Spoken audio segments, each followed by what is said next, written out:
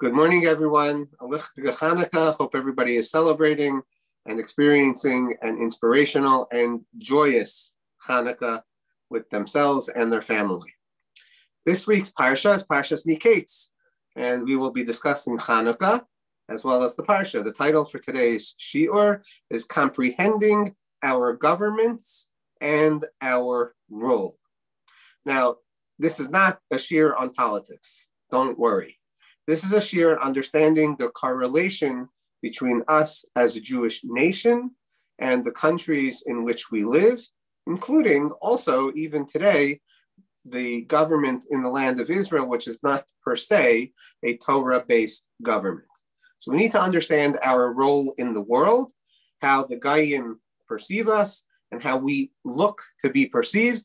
And obviously, all of this leads to the questions of today's time in this country, in the United States of America, in unfolding situations in many countries around the world related to anti-Semitism, the state of Israel in general. So all of that is at play in today's conversation. So I'd like to begin not with a Hanukkah question, but with a Parsha question. There's a pretty astonishing fact that people don't seem to make a big deal out of when it comes to the story of Yosef as viceroy in Egypt. So I want to give a little bit of background, and then we will be discussing a question about Yosef's rulership in the land of Egypt. As we know, in the end of last week's Parsha, Yosef correctly interprets the dream of the butler and the baker, predicting and prognosticating that the butler will be returned to his post and the baker will be hung for his crimes. And that's indeed what happens. In this week's Parsha, Paro has a dream involving 7 fat cows, healthy cows, healed cows, and 7 lean and hungry and starving cows, plus 7 stalks of wheat that are robust and full, and then another 7 stalks of wheat that are weather-beaten and look like they are dying, essentially. And Yosef is asked to interpret Paro's dreams because the butler brings Yosef into the conversation, remarking to Paro, I remember the sins that I sinned to Paro in the past, and 2 years ago, this Hebrew lad in jail correctly interpreted our dreams, and it's worth giving this boy a shot. And so Paro does invite Yosef into the discussion, asks for his interpretation, and Yosef so impresses both Paro and his servants that everybody not only agrees with the brilliance of his interpretation, but with his suggestion of what to do about impending famine and starvation. And they are so enthused about his suggestion to appoint people to gather grain during the 7 years of plenty that he immediately is appointed by Paro as second in command of the entire country of Egypt. It's just an amazing story, as we know. Now, in his commanding Egypt, Yosef does indeed gather grain and does provide for the entire people as the famine begins to affect the population of Egypt, and the people continue to come to Yosef for food. So this is as per Rashi. So give me one moment, I'll just quote to you because it's worth knowing in case anybody asks you where it says it. 1 second. So it's chapter 41, sentence 55. Okay, 41:55. The Torah says in sentence 55 that the entire land of Egypt was starving and the people screamed to Paro for bread. And Paro said to the entire Egypt, go to Yosef, whatever Yosef tells you to do. So says Rashi, what's really the subtext of this conversation? That whatever Yosef tells you to do is what you should do? Yosef told the Egyptian people to circumcise themselves. Do a circumcision. That's Rashi. And so they come to Paro, they say, he told us to become circumcised. And so Paro says to them, why didn't you save food during the years of plenty? That's all Yosef did. And that's what he told us. He said there was a famine coming. Everybody should stock up, save food. To which the people replied, we did store food, and we did try to preserve enough for us to eat. We gathered so much, but it all rotted. It became rotten. And that's why we don't have food. So this is what Paro says today. He says, if that's the case, then you really have to do whatever Yosef tells you to do.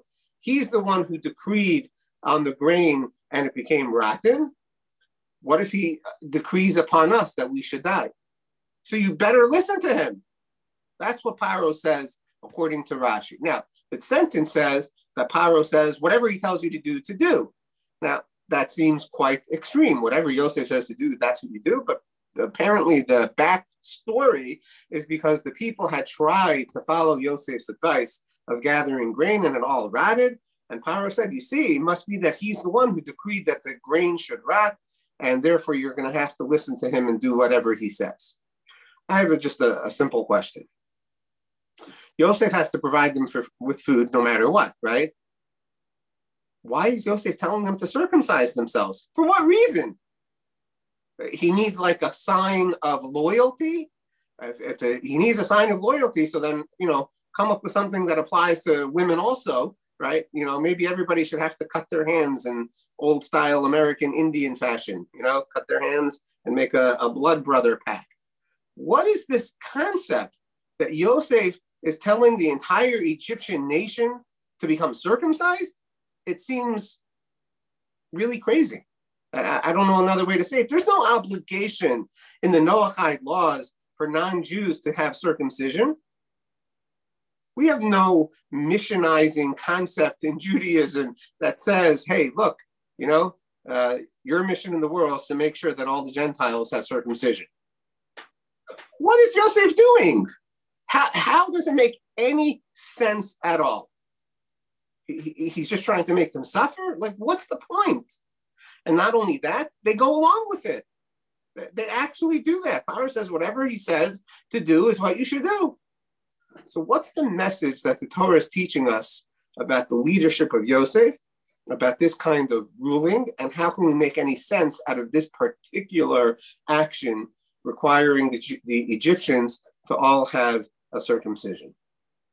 That's the question on the Parsha of Mikeitz that I want to deal with. But now I want to go into a couple of other questions from last week's Parsha, from the end of last week's Parsha, that are really the prelude to Yosef's being appointed the viceroy and his interpreting of Paro's dream. So there's two questions that I would like to ask. When Yosef has his interaction and his test with the wife of Potiphar, the Torah tells us that he refused. And then the Torah explains to us after that even after his refusal, she's still pursuing him.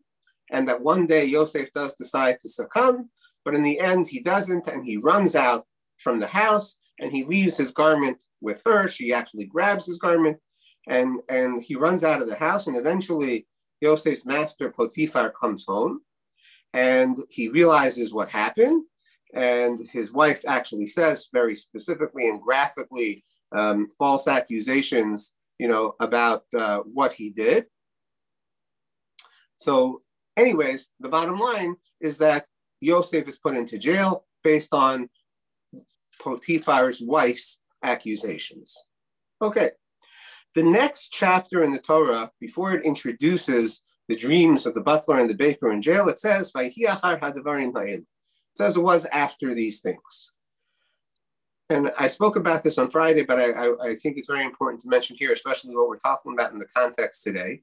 It says after these things, meaning after the story with Potiphar, what happens is that the butler and the baker, they sin against Paro. One leaves a stone in the bread. That's the baker's deficiency. That's his misdeed. And the butler lets a fly into Paro's cup, and he serves him the cup of wine. That's his deficiency. And so those are the two sins. And because of that, Yosef is actually put in charge of these two officers, the power of the butler and the baker in jail, and that's when they have their dreams, etc. Now, the Chachamim tell us that whenever the Torah says achar, it means a cause and effect, and usually it's soon after, that after the story of Yosef unfolded this saga and this entire, interesting episode with the butler and the baker and what they did wrong. After Yosef came the dreams of the butler and the baker. And so the rabbis explained the reason for that is because Potiphar's wife managed to make Yosef's alleged betrayal into a major scandal, and people were talking about it and talking about it and talking about it. And Hashem said, let's change the conversation from Yosef and his scandalous deed with Potiphar's wife, which we know he didn't do, but let's change the story. Let's have a new, fresh news cycle. And therefore, the scandal of the butler and the baker unfolded, and that would also lead to Yosef's being freed from jail. As we know, he correctly interprets the butler's dream, and that's his springboard into the court of Paro and eventually to becoming the viceroy of Egypt. Okay, so here's my question. It seems that Yosef is in jail for 12 years, and when Yosef is finally freed from jail, that's of 2 years, as our Torah introduces in our Parsha. Mikeitz means at the end of 2 years, Yosef then becomes the viceroy because he correctly interprets Paro's dream. But it seems that the scandal happened 10 years before that. So at the beginning of this 12-year period, Yosef is being scandalized, and there's terrible rumors that are casting aspersions on his character going about him, swirling about. And then 9 years later, the butler and the baker seem to go into jail for their misdeeds and they're being disrespectful to Paro in these ways. So for 9 years, the Egyptian people are talking about Yosef and his mistress, the wife of Potiphar. It seems to be an incredibly gripping story. I believe that would even outshine the O.J. Simpson scandal. I don't think people were talking about it for 9 years, right? Maybe for a good few years. Okay, yeah, we recall it every now and then, but for 9 years, Hashem wants to distract people from that conversation. And now we're going to mention the butler and the baker. It just seems a very difficult thing. Okay, so that's question number one on last week's Parsha. Question number two is a very, very famous question, and it relates to the idea that when Yosef correctly interprets the butler's dream, he says to the butler, listen, and when you go to Paro, please tell him that, there's this, pardon me for saying it, but I'm going to say it anyways, there's this Hebrew Jew boy in jail, and he's been falsely accused and improperly incarcerated. Make sure you get him out of jail. That's what the message from Yosef to Paro is supposed to be. And the butler doesn't actually remember until finally it's time to interpret Paro's dreams 2 years later. So the rabbis tell us, Rashi brings this, that because Yosef put his trust in the butler, that's why Yosef is required to be in jail an extra 2 years. That's what Rashi says. Because Yosef put his trust in the butler, he needs to be in jail an extra 2 years. So most people understand that Yosef was supposed to rely on Hashem, and he didn't. He asked the butler for help, and therefore Yosef is being punished that he needs to be in jail an extra 2 years. Now, I'm sure I'm not the only one that has heard the famous story of the man who was living in a home, and the town was about to be flooded. And people are warning everybody to get out of the home, get out of the area, go to higher ground. And the man says, God will save me. And then the water starts coming, and pretty soon the boats are passing by this person's house, and they're saying, come into the boat, we'll save you, we'll save you. And the man says, God will save me. And then the flood waters rise higher and higher, and now he's at the top of his house, and the boats are still coming by, and now it's a helicopter that comes and says, we'll yank you out, we'll fly you out of here, come. He says, no, God will save me. And of course, eventually the man dies. And he goes up to heaven. And in heaven, God asks him, like, why didn't you take all these offers of help to be saved? And the man says, I thought you would save me. And God says, I first sent you the warning before the flood. Then I sent you the boat. And then I sent you the helicopter. What were you waiting for? Right? That's, everybody knows that famous parable. Right? God is very often saving us through human means that are right in front of us. Right? So what did Yosef do wrong?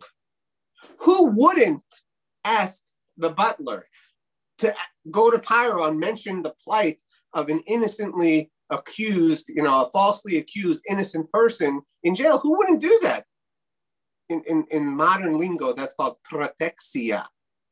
That's what everybody thinks of it, and everybody knows that's the way things get done. And that is Hashem sending help. So what's wrong with Yosef asking the butler for help? Everybody agree with that question? Okay, so the three questions are, why is Yosef asking the Egyptian people to circumcise? What is this scandal that happens with Yosef and the wife of Potiphar that it lasts for such a long time? Not to mention the fact that, at the end of the day, that kind of behavior was not uncommon in Egypt. It shouldn't have been so shocking. The Torah tells us that Egypt is literally a paragon of a decadent society based on immorality and licentiousness. So people were so astonished. I mean, this is in Hebrew, we say, Maisim b'chol yom. This is like everyday, stories. Everybody knows these things go on. So why is this such a scandal in Egypt? And then finally, what's wrong with Yosef asking the butler to mention him to Paro? Isn't that the logical thing to do? Isn't that the boat and the helicopter saving a person from their plight? What's wrong with what Yosef is doing? So I would like to suggest a very important beginning, to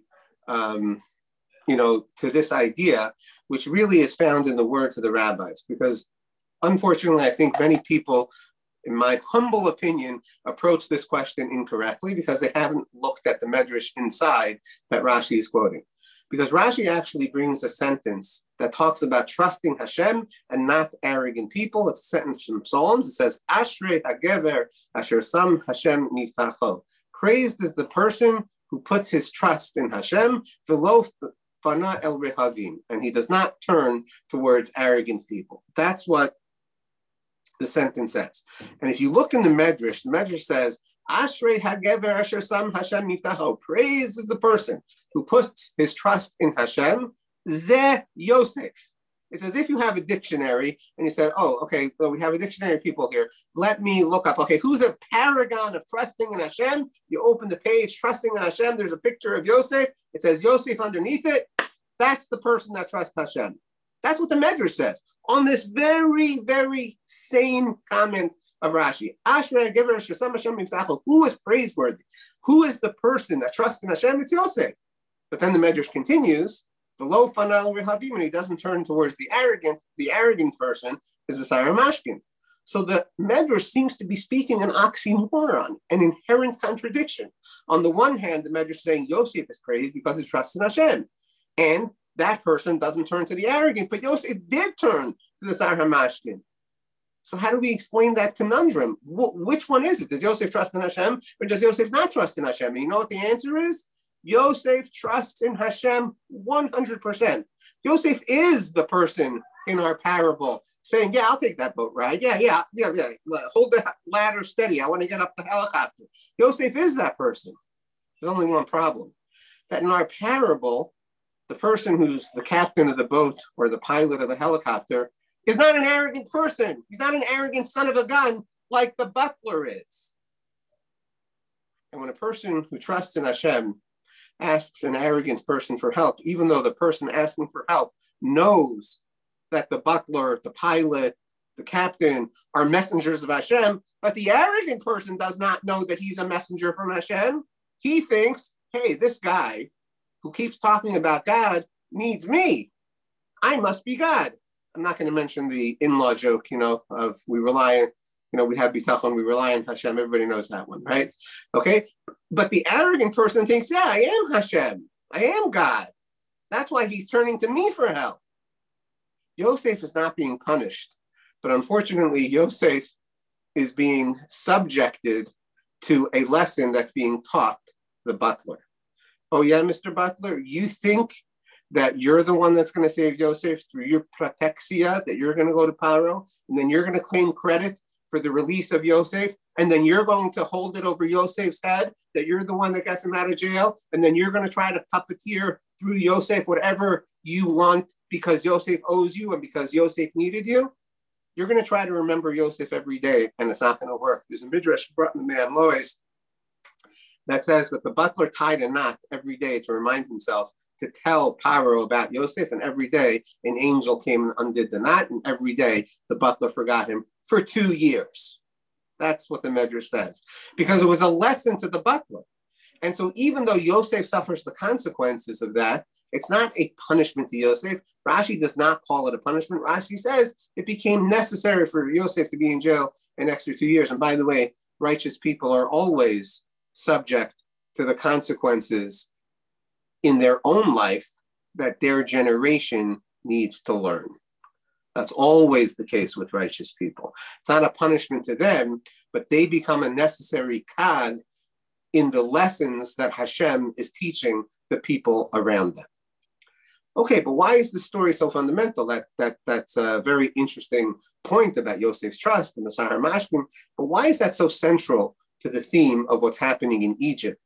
And the answer is because a major fundamental lesson that the Torah is telling us here is about the power structure of secular governments versus what the Torah wants Jewish people to teach the people around them about government, about rulership, about providing for others. This is exactly the lesson that the Torah is trying to teach us here.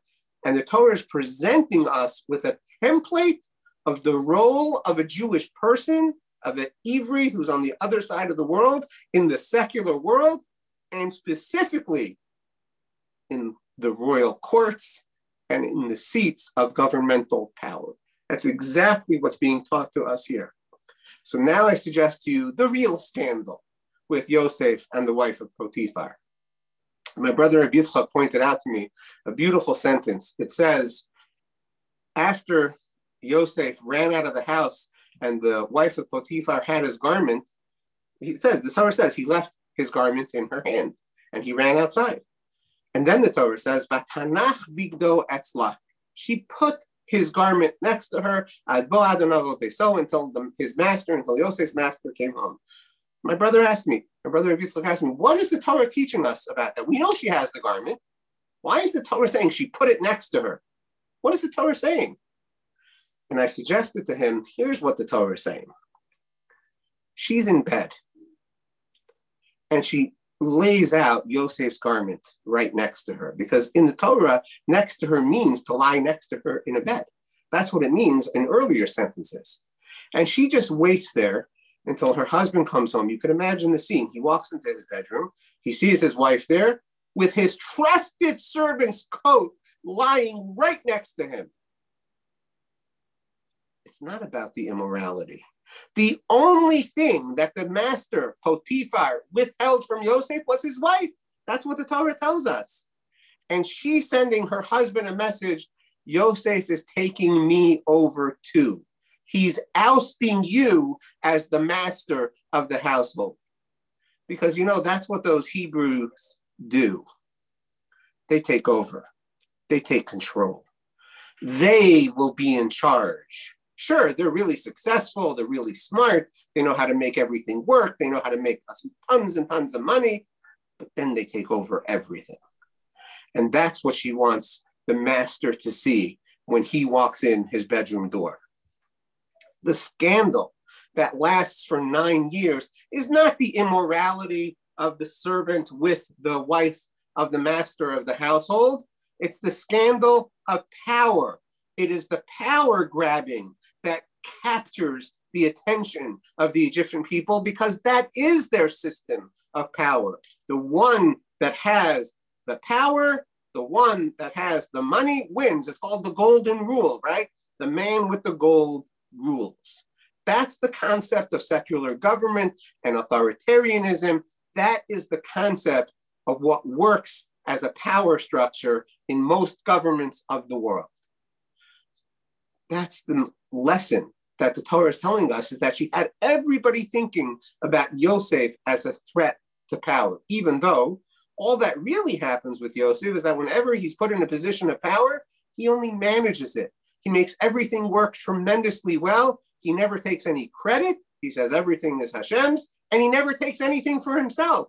Even in the moment when he absolutely was tempted, and it's only normal that the man would give in to the temptation of the woman that's pursuing him and pursuing him endlessly, and that's the only thing that his master withheld from him, and he had total trust of him, the normal thing to do would be to give in. But Yosef says, absolutely not. It's not for me. I'm only here to facilitate the success of the Tsar HaTabachim, Potiphar, and he does not give in. And even though she tries to convince her husband that is what happened, he really knows the truth. I'm not going to get more into that. And he has to save face, so he puts Yosef in jail. And even in jail, Yosef is put in charge. And finally, Yosef meets power, and again, he's put in charge because the Torah is describing to us what a true Jew does when he's given power. What a true Jew does when he's given control, money, and power is seek to make everyone around him successful. Not also, not, listen, I become wealthy, you become wealthy, I'll be in charge, and I'll give you some also. That's a regular power scheme and stratagem. The person with the gold rules, and he gives the people around him some more gold of his own gold, and he gets the most gold. That's the typical. Yosef doesn't take a penny for himself. We never find that Yosef takes anything from Egypt, and he works for them for 80 years and asks for nothing, only to make this country incredibly successful, only to give Paro all the power, only to have everyone work for Paro, and to have everyone see themselves as owing the country of Egypt everything, to which they then agreed to pay a flat tax of 20%, as the Torah tells us in the end of Parshas Vayigash. That's what they understand is their responsibility to the government, because the government made them. That's what Yosef teaches everyone. So why does Yosef ask everyone to circumcise? Very, very important and simple concept. The Talmud tells us that when it comes to this limb of a man, the genitalia, the Talmud says, whoever starves it becomes satisfied, and whoever satisfies it becomes starved. That's what the Talmud says about the sexual libido of a person.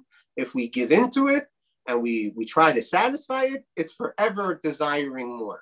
Whereas if a person starves it, meaning really limits, succumbing, so to speak, to temptation, then a person becomes satisfied. And what the Talmud is really telling us is that a major factor of the human condition is desire for satisfaction. We all want to become satiated. We want to eat till we're full. We want to have all our physical desire satisfied. But the natural consequence of that is that it's never enough.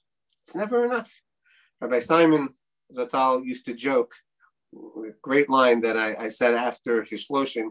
He used to joke, what do you mean you're finished eating? You mean there's no more food left?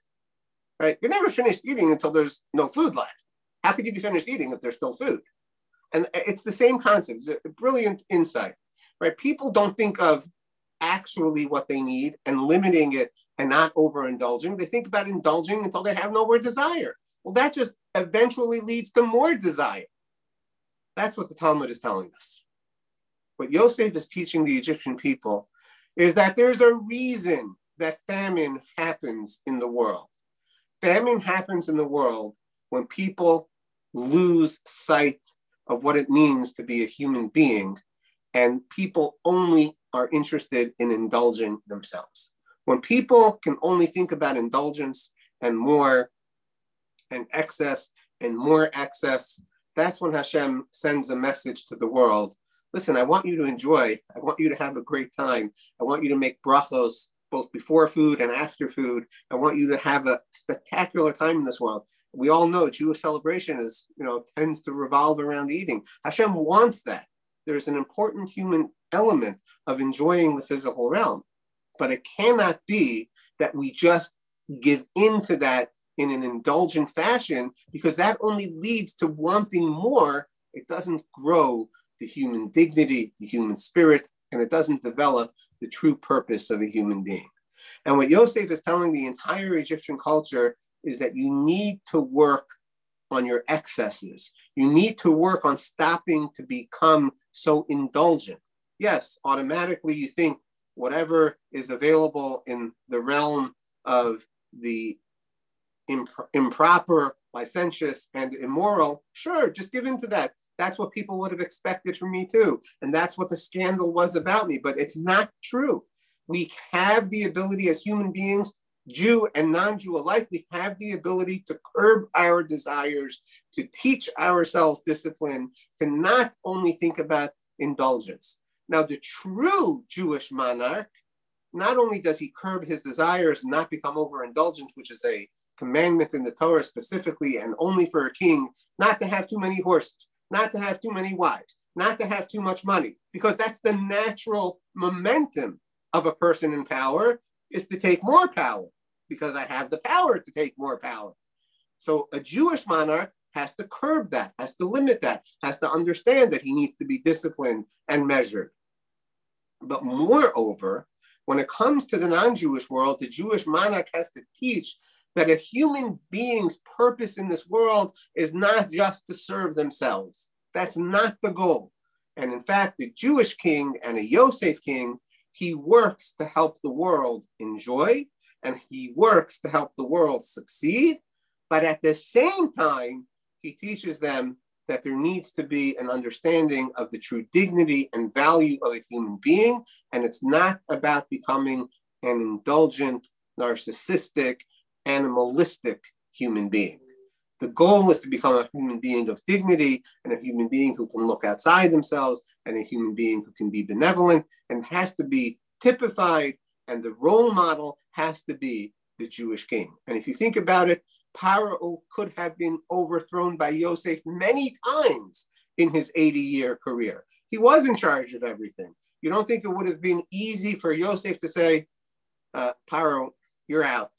You know, you don't do anything for the country anyways, and have the total confidence of the people behind him? I mean, you know, how long would it take people to renounce Paro if Yosef just declared himself as the new absolute king of Egypt? It would have been very easy for Yosef to do that. But Yosef is teaching the entire world what the truth is about a human being, or what the truth about government needs to be. So our role in secular government needs to be to teach the world that there is God, not that they have to say Shema, not that they have to, you know, do all the things that, you know, a Jew does, but they have to know the truth that God exists, and that the goal of a human being is not to be a power-grabbing, narcissistic, and entitled and covetous person. That's not the goal. The goal is to actually help other people to their success, and you can give other people. You can be happy for other people. You can work for other people to help them be successful, as Yosef represents in every position of power in which he is into which he is thrust. Now, it's so interesting that Hanukkah is the one mitzvah that we do that is supposed to be public, and we're happy for the non-Jewish people to see the public demonstration of us burning a candle. Now, of course, if it's dangerous, we put it inside, right? If the non-Jews are in the moment against Jews and Judaism, so we don't have an obligation to put it in front of them, then we just publicize it for ourselves. But when that's not the case, when in fact there is peace and harmony and Jewish people are able to live freely, we publicize it for the entire world to see. Why? Because the essential lesson that we need to teach the world in our overcoming Greek ideology is that the difference between darkness and light is the difference between a world that sees life as a miracle, and that miracles flourish and always can and will happen, or there's no such thing as a miracle and everything is just nature, and there is no concept of a divine influence or intervention in the world. And the real difference between having a quote unquote abundance mentality or a scarcity mentality, which is what our Parsha is all about, is one thing. Is there a God at the helm or not? Because if there's no God at the helm, who says that there's an abundance and more? Who says? It seems that we live in a physical, limited universe. So who says that there's more than enough for everyone? Just because we want to believe that? Just because, it'll help us feel less jealous of people that have when we don't have? It's either true philosophically or it's not true philosophically. And the answer is it is true philosophically, but only when people are willing to recognize that there is a God, and God wants there to be an abundance for everyone. God doesn't want anyone to have a scarcity mentality and power grab and take all of the resources of the world for themselves or for their country. God wants that everybody should be trying to give to everybody, because God is in charge, and God will make sure that there is enough and more than enough and more than enough for everyone, and more and more and more. And that's only when there's a God at the helm. And so I'm suggesting that in a real sense, the light of Hanukkah that we're shining to the world is an abundance mentality. It's that miracles happen, things beyond our limited brains and capacities, and even what seems to be the limited resources of the world. It's not true. There are resources beyond the resources that we see. We just don't necessarily know how to access them, but God teaches us. And, many inventions, etc., are God inspired and so on. And that's a major lesson of Hanukkah for the entire world. But also it teaches us how the world can be finally comfortable with a Jew. The Jew is not here to take charge, control.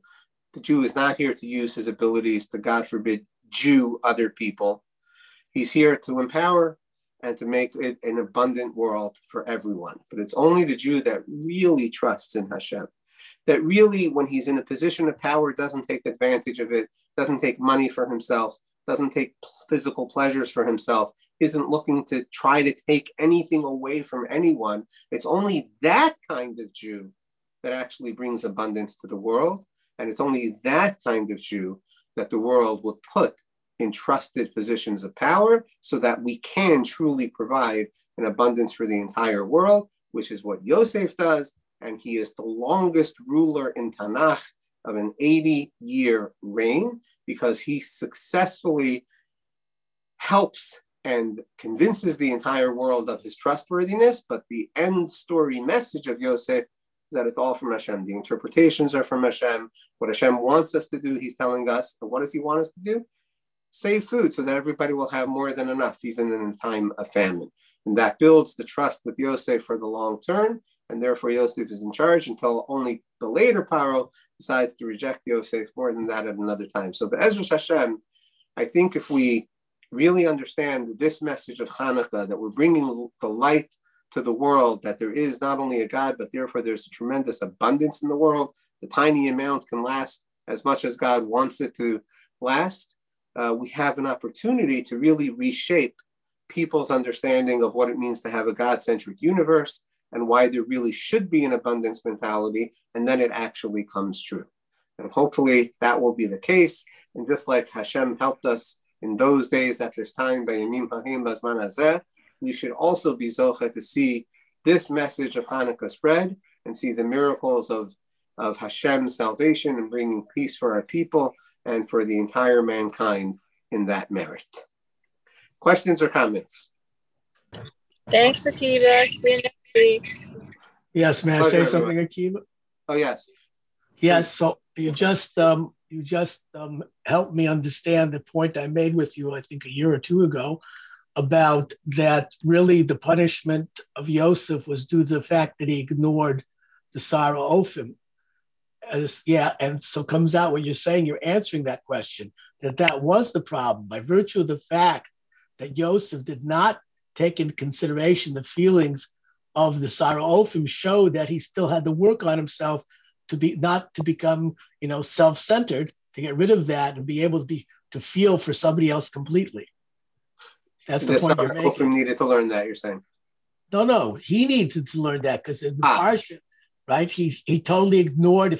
Everybody doesn't notice that but he totally ignored the Sar Ophim. In other words, if you'd read the Parsha on your own, you would never do something like that. Turn to a guy, what's my dream? You're going to drop dead in 3 days. Goodbye. So you see that your point, his sensitivity that he had to be focused and not being self-centered had not been accomplished yet. And it took him another 2 years to become the Yosef that you're describing in this year. Yeah, that makes sense. It makes sense what you're saying. Yeah. Shar Kochacha. Want to think about it more. Appreciate it. Excellent. Anyone else? Yes, Frida. Thank you, Rabbi. I did very much enjoy and a lot to think about. I'm trying to unpack it. I am working with some teens on a special project, and the big thing is, what is a Jew? And people don't understand us, is their fear based on what's going on in the world. And I think you hit on a few topics here.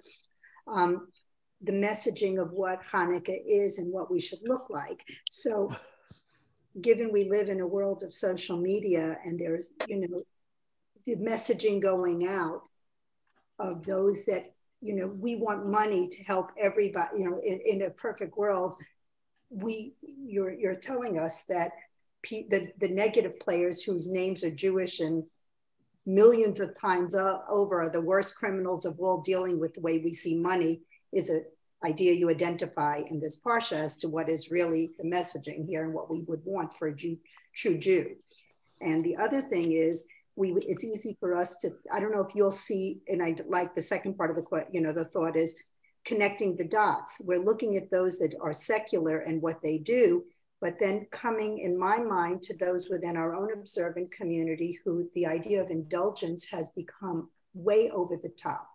And the messaging we're putting out in the community of the world about the way people don't want to invite us to hotels anymore, Dam Yom Tovim, because the messaging we have is that it's an entitlement, and this is not the secular part of the community. So I'm trying to grapple with what you have just taught us, what the message that I want to say to young people would be in terms of them, but also how we ourselves, how we go, work towards the goal of sending the message of Hanukkah is about. I think it's a great point. I totally agree that in my mind, it's the biggest problem in all segments of Jewish society today, is indulgence and entitlement. In my mind, it is the biggest glaring deficiency that we have. And a very simple idea is for people to imagine putting a budget of a family vacation of any length of time that's at least 50% less than last vacation. Right? I could put a dollar amount, but instead I think a percentage amount is better. Think of taking a family vacation next time around that costs 50% less than the last one you took. And do that a couple times. You will teach your children amazing things, and yourselves, amazing things about life, what's important, and how to really enjoy time together. It's such a much better experience, without a doubt. Rabbi, I guess what I'm saying is I need, those of you on the share know me, my questions are always like, I want hands-on tools. I'm looking for, as soon as we get off the call, to figure out what I can do. No, absolutely. And I'm suggesting this as a suggestion to give people a challenge. Can you spend 50% less as a family on your next vacation than you did on the one that you just took? Or, if the one you just took wasn't anything, the last special vacation you took. I'm not even saying don't go on vacation, right? Not everybody, it didn't used to be a thing that everybody always went on vacation every vacation. That didn't used to be a thing. Now it's Hanukkah and winter and summer and spring and again and again and again, Pesach and Sukkot, and right? Every single thing, turn around, it's another reason to spend lots and lots of money on a vacation. So I recommend that as a very practical thing.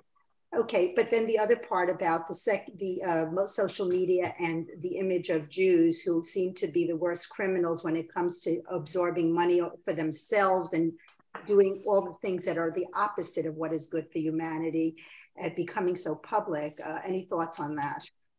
Yeah, I really think it starts with this. We need to really, that in other words, first of all, it's for sure not mostly Jews. It's just that Jews are most publicized because this is why the news cycle was 9 years in Mitzrayim.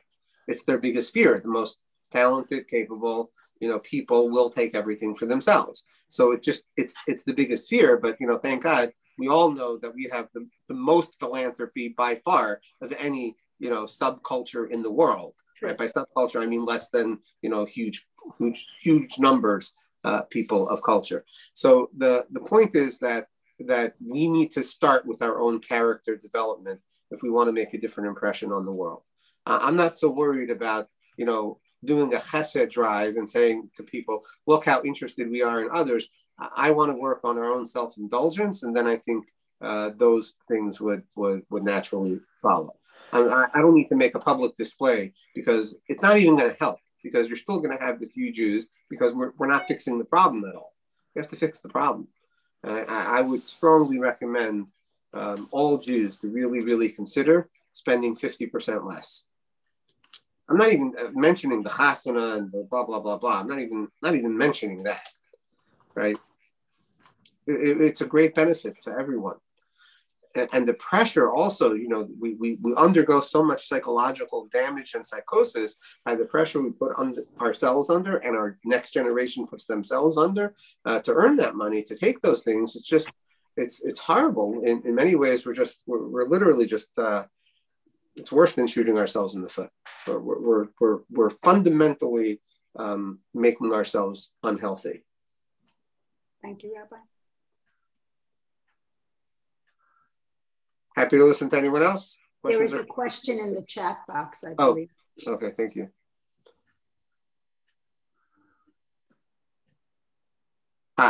Great question, Sandra. I don't know. I would imagine not. That's a great question. Sandra is asking if Paro circumcised himself as well. Presumably, Yosef did not impose that on Paro or ask him to do it, presumably, but I don't know the answer. Presumably not. Thank you. Sure. Rabbi, is a Rosh Yeshiva teaching following our class? You know what? Give me 1 second, because I know that my parents attended a simcha today. So just give me 1 second. I'll try to find out.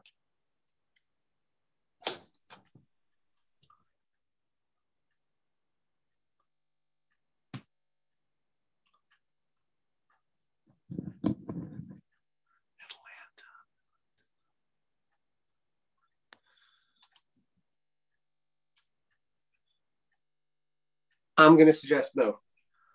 Okay. Rabbi, I'm thinking out loud, and just, the class is over, but I'm thinking out loud. Yeah. Imagine a full page ad in major newspapers putting out in the best marketing way for people to consider doing what you just suggested in terms of the next vacation, but do it in a way that's very, cool and right. And just put it as a challenge and begin planting the seeds of how the world would change. Rabbi, I love the idea. I just need somebody who's smarter than I am to figure out how to make it happen. Tell that to all the people that are employed in those businesses to stop. That's a little bit hard. You're making it too hard, Rabbi. That's a bigger challenge. You're gonna disemploy a lot of people. Yeah, we have somebody raising their hand. Sylvia, do you want to say something, or somebody else? Yeah. Hello. Yes. Yeah, I was wondering, Rabbi. Yeah, I'm just listening. I'm not, I don't get a good picture, right? So anyway, I just called it. So I was wondering this. So we said that, Yosef had the Egyptians circumcise themselves. Did we say what the Tuelis was? Why he wanted to do that? So what I'm saying, that the benefit is that they were a very immoral and licentious society, and they just naturally did whatever they felt like doing in that arena. And by circumcising, the Yosef's intention is to teach them that they have to learn to curb their desires at least a little bit. Okay. Maimonides, Rambam says, my father always quotes that a person who's circumcised actually has a less pleasurable experience because he's circumcised. Maimonides actually said. Yeah, that was, by the way, Alex, that bum Alex Ginsberg, that famous, infamous guy, wanted to ban circumcision in America because of that. Oh, wow. Very cool. Yes, Mrs. Alan Kane, unmute, Mrs. Kane. Okay. To Rabbi, I don't remember your name's point about limiting the employment of the people who do the programs. Uh-huh. I'm suggesting that there is room for everybody. I know that there was a time when our family had been through a horrendous few months and we just literally had to take everybody and go to one of those programs. And can you hear me? Yes.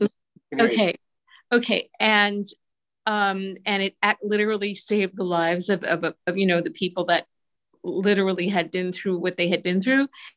But our children made the observation that having to get dressed up and walk a half hour to every single meal was not pleasurable. And the next time we went on vacation, it cost much less than 50% less because we went to an Airbnb and it was just so much more enjoyable. Now, to the point, Rabbi, what's the rabbi's name? Not demon. I'm sorry? Not demon. Okay, you're a little bit unclear, and I'm a little bit unclear. But anyway, to his point, there are all manner of ways to employ people. And a concern that most frum people have is, oh, I could get one of these Airbnb places, but what will I eat? That's my concern because I'm very big on eating.